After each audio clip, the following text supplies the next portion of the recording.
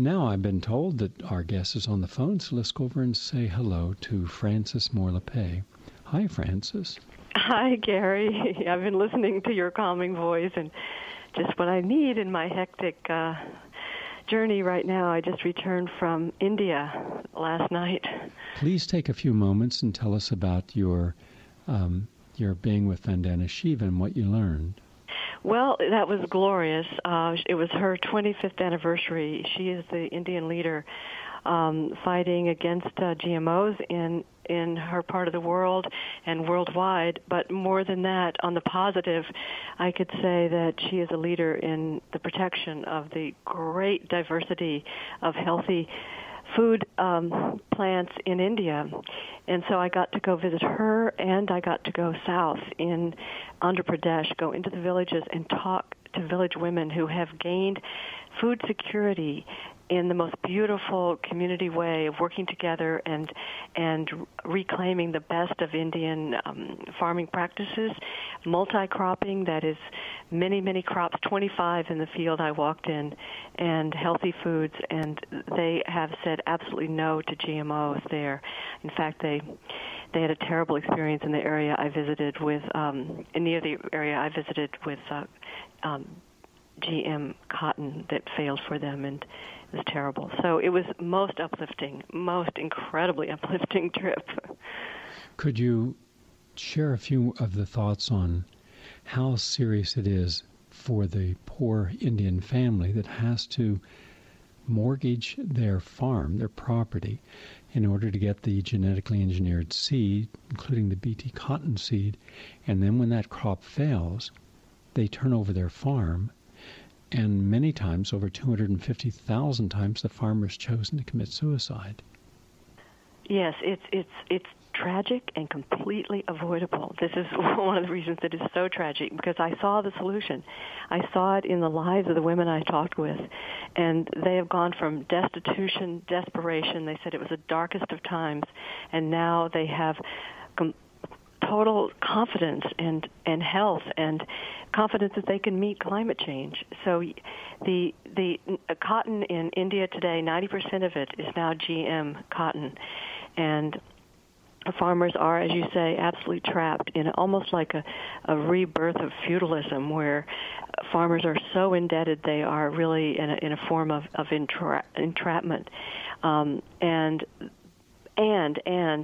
thousands are breaking away from this trap by returning to the best of Indian, very deeply rooted healthy food traditions, and then learning about the new ecological practices, even in the rain-fed areas that are getting less water now because of climate change. They are able to grow, even on poor soils that I saw, able to grow these beautiful millets and pulses, that is the legume family, and oil seeds, and so they have all the different vitamins and minerals they need. They looked extremely healthy. So there is this terrible, tragic process going on of dependency building through the monopoly control of seeds, and it is not necessary, and we can escape, and I saw it with my own eyes, and it's beautiful. Good, because at some point we should ask the American media to examine what you have examined, that I and others have examined, and Jeffrey Smith, and they don't cover this. They don't hold Bill Clinton, George Bush Sr., George Bush Jr., and Barack Obama now responsible for globalization, neoliberal policies, promoting the big agra in there. The State Department and WikiLeaks leaked documents showing that Hillary Clinton was actually threatening countries if they didn't take genetically engineered products with reprisals. Now, that came out and embarrassed them, but the major media made no comment about how we're holding nations blackmail for GMO. Now, what I'm going to do now, I'm going to give you just a few articles that are out today concerning GMOs and the big fight that's going on in California, and how major biotech industries, DuPont and Monsanto, have put at least $35 million behind it. They have many scientists for hire who are going up and down the state saying, vote no to the proposition because, it's going to cost food to go up if Proposition 37 passes. And these are not true, but they're stating them, and I want to give you some of the latest, all right? And then I'd like you to respond to them, because I know you have to get out early because you have a rush to the airport, so we won't. Yes, and I'm here in California precisely because also I want to get out the real information about GMOs here in California, and so I'm here too to do some events on that issue. Good. This is from prisonplanet.com, Anthony Guzzardi, and it says, corporate biotech scientist says, quote, awesome that GMOs cause infertility and death. And by the way, I've confirmed this. Here's what it says. This was in the full email. I'm no traitor against humanity. This is blah, blah, blah, blanked out because of obscenity caused infertility. It's awesome. The world is overpopulated and people need to stop having children. This is one of the Earth's largest problems. If the Earth wasn't overpopulated, things like growth hormones would not exist. The reason they do is that the Earth cannot produce enough food on its own to feed all of us. This is why GMO is actually saving the planet. So blah, blah, blah, you and your blah, blah, blah, I'm doing humanity a favor, sincerely. Who is this writing this? This is a GMO scientist. Who? I'll send that to you. All right. Oh my goodness gracious! This was on Natural Society. It's been confirmed, and I'll give it to you. So finally, someone actually goes on the record and says that GMOs are doing us a good thing by doing what they're doing, and also then we have Bill Gates supporting the idea of eugenics by putting in GMO vaccines, putting in a different contraceptives. Now, this is separate. Why science won't give us the answers on GMOs, Agri-Expert. I'll only cite a paragraph here. This is from GMO Watch. Jean-Pierre Berlin is an agronomist and an economist and a retired director of research at a national institute. He wrote to us about the controversy over Seralani's study. By the way, people in the audience, Seralani is an independent scientist, one of the most respected in the world. His expertise in this area, and in France, they fed a group of rats, regular lab rats that are used in all the GMO experiments, feeding them GMO or Roundup or GMO with Roundup, and they found that after 3 months or after 90 days, a high percentage of these rats developed mammary tumors and renal tumors, but massive. And you actually hear him in the press conference state, and we have the tape, where he says that these are gigantic tumors. And then you see a picture, and the tumor's as big as the rat. Now, here's the key. When he published the data, he and his scientific team, they were methodical. They took the experiment to its complete conclusion, and they have every part of it photographed and documented. The GMO industry hit back. Well, they didn't use the right rats. Wrong, they did. Well, he has some bias. He had no bias. And what was then why didn't we find this out in America? Why don't we have studies in America showing this rats? Simple, because all of the GMO experiments here end in 90 days. The tumors develop after 90 days. Do you think that's a coincidence? So now he's going on here to talk about that he's being attacked and mocked and ridiculed simply because he told the truth, and that's a truth that the GMO industry does not want anyone else to know. And finally, but that study is out, and we have it up on our website for people to actually see the document. In fact, we got the whole clip up there. And finally, Frances, did Monsanto write in California the anti-GMO labeling op-ed signed by the University of Davis professor? And this is from Michael Simone, and I'll quickly state this. It says, as I recently explained, University of California, Davis agriculture researchers have heavily been influenced by the funding they receive from Monsanto and other biotech players. This conflict of interest explains in part why we are seeing several University of Davis professors write op-eds opposing Proposition 37, which would require labeling of foods containing GMOs. The latest example was published last week in at least 2 small California newspapers, including the Daily Democrat and Woodland. The article was authored by University of California Davis professor Kent Bradford, but the paper fails to mention the professor's deep ties to Monsanto. And then he goes on to talk about, quote, Monsanto is spending $31 million expanding its Woodland vegetable seed research and development headquarters.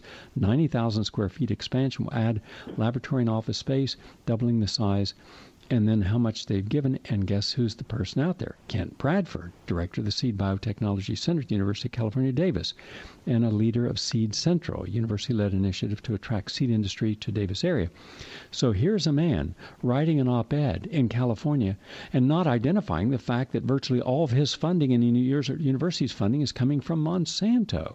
So would you address all these issues and your issue about GMO in California specifically, but everywhere else? Well, you've really touched on so much, Gary. Yes, I am absolutely shocked at the lack of transparency of the connections of the industry to the scientific research. But now there are many peer-reviewed studies. The Seralini study is not the only one, although it's, as I agree with you, and the scientists are coming to the defense of this paper. It's very credible. Yes, the tumors are massive, and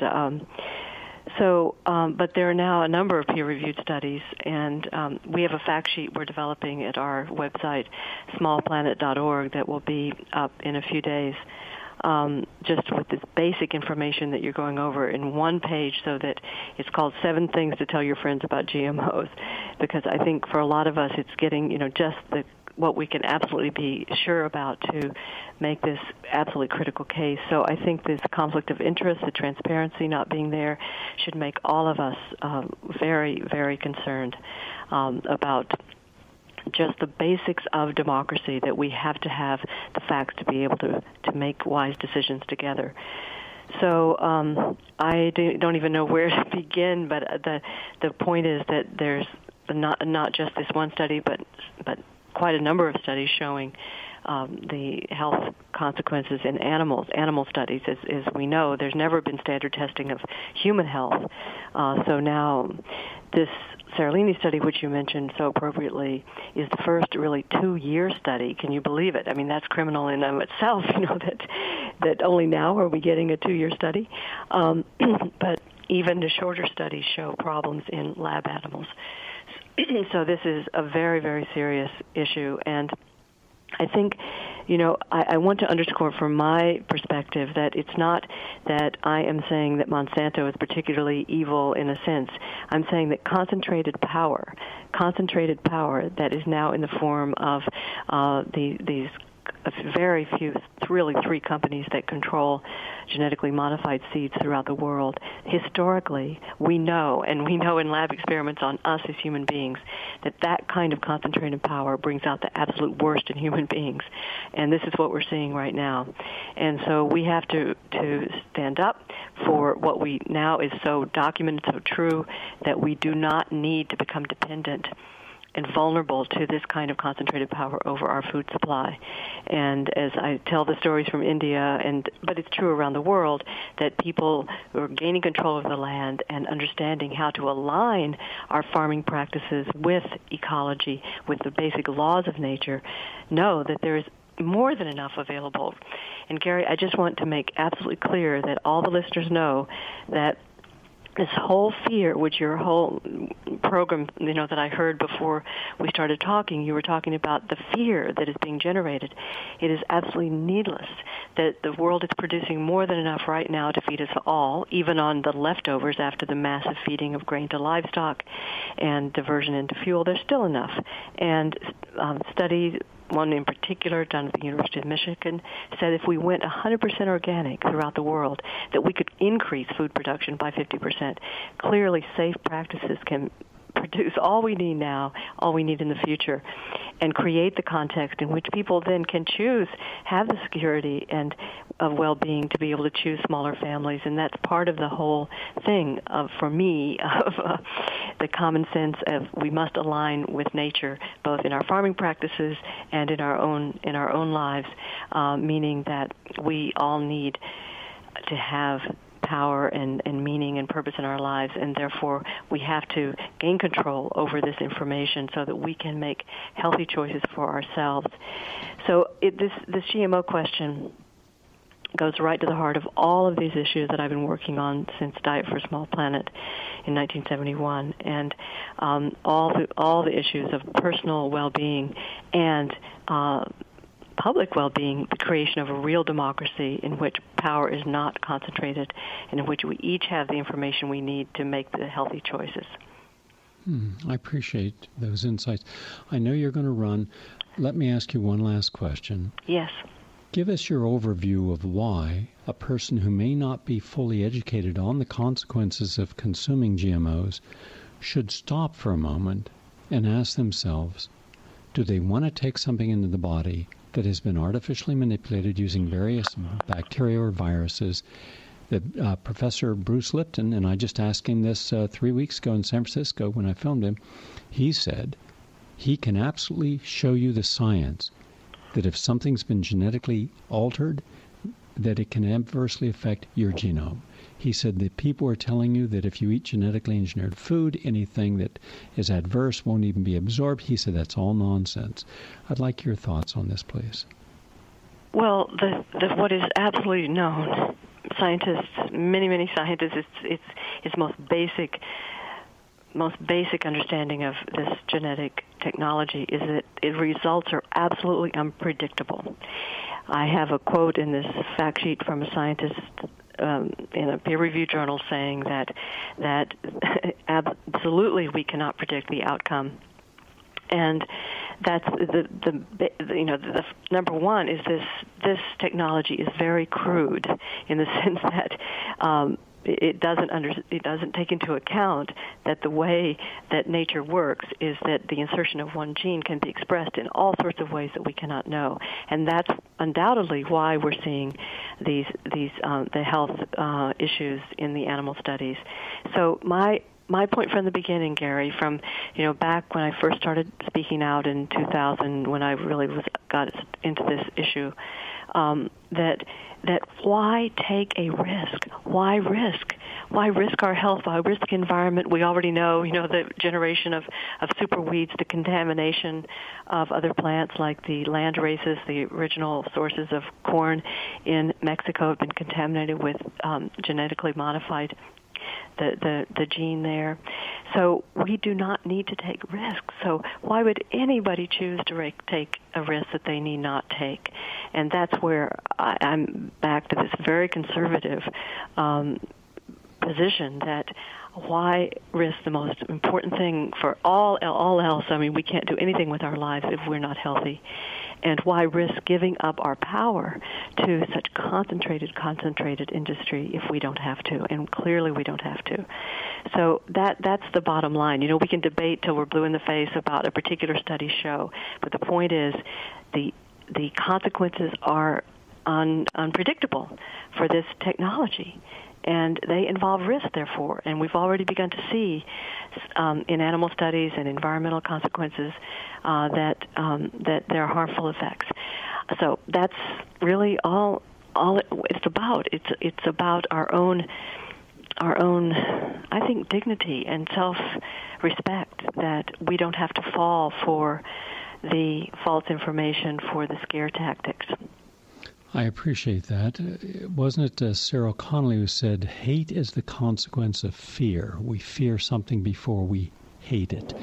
And what you have is Monsanto and other companies fearing a person's freedom of choice, fearing the consequences of sustainable agriculture using organic and local farmers, fearing what it means to be able to make a choice of positive input into their body, because that would threaten Monsanto's entire reason for being. And I can see no reason for Monsanto to be, because anything they're doing, we can do better and more sustainable and healthy. So therefore, it's understandable why they have such fear, and how then they loathe the organic farmer. They've sued them. So everything that you all are doing, and by the way, for anyone living in San Francisco Bay Area who's listening, there's going to be an event about labeling GMOs, Proposition 37, with Jeffrey Smith and Frances Moore Lappe and others. It's called Speak Out for Healthy Foods, Truth About GMOs. It'll be this Sunday from 1 to 4, and it'll be at the Cyril Magnin Ballroom in San Francisco. So hopefully we have a lot of listeners out there in California, so hopefully they'll be able to come over and see you, Frances. And thank you for taking time out of a busy schedule. I know you just dropped everything to stop and say hello to us today, and we really appreciate it. Oh, this is so important to me. And just one final thought, Gary, for all of our listeners, is that another thing that Monsanto and the other companies are doing is trying is blocking the research by not making the material, their seeds available for research, and by threatening people who begin to raise these issues. They threatened them with lawsuits, and that certainly was the case of my first husband, Mark Lappe, an esteemed scientist. And when his book Against the Grain was about to go to press, Monsanto contacted the publisher and threatened them, and they pulled it off the presses, and he had to go to another publisher. Those are the kind of tactics that this company has engaged in. So that tells us a lot as well. If they're so confident in what they're doing, they certainly do not need to block the information in the debate. So this is another very important element in the intimidation that we cannot let stop us. Too bad he didn't have a publisher like your publisher, my publisher, Ballantine Books and Betty Ballantine. Well, he did find a publisher called Common Courage Press, and I think they warrant their name. But the point here is the kind of intimidation that is just unconscionable, and we can't let it stop us. That's why we're going to look forward to you out in California. I'm out in California. Everyone's out in California who's concerned about this, doing all we can together, collectively. So thank you very much, Frances. Thank you, Gary. Thank you so much. Frances Moore Lappe in a hotel room on the way to the airport right now, and so she can attend the rallies coming up.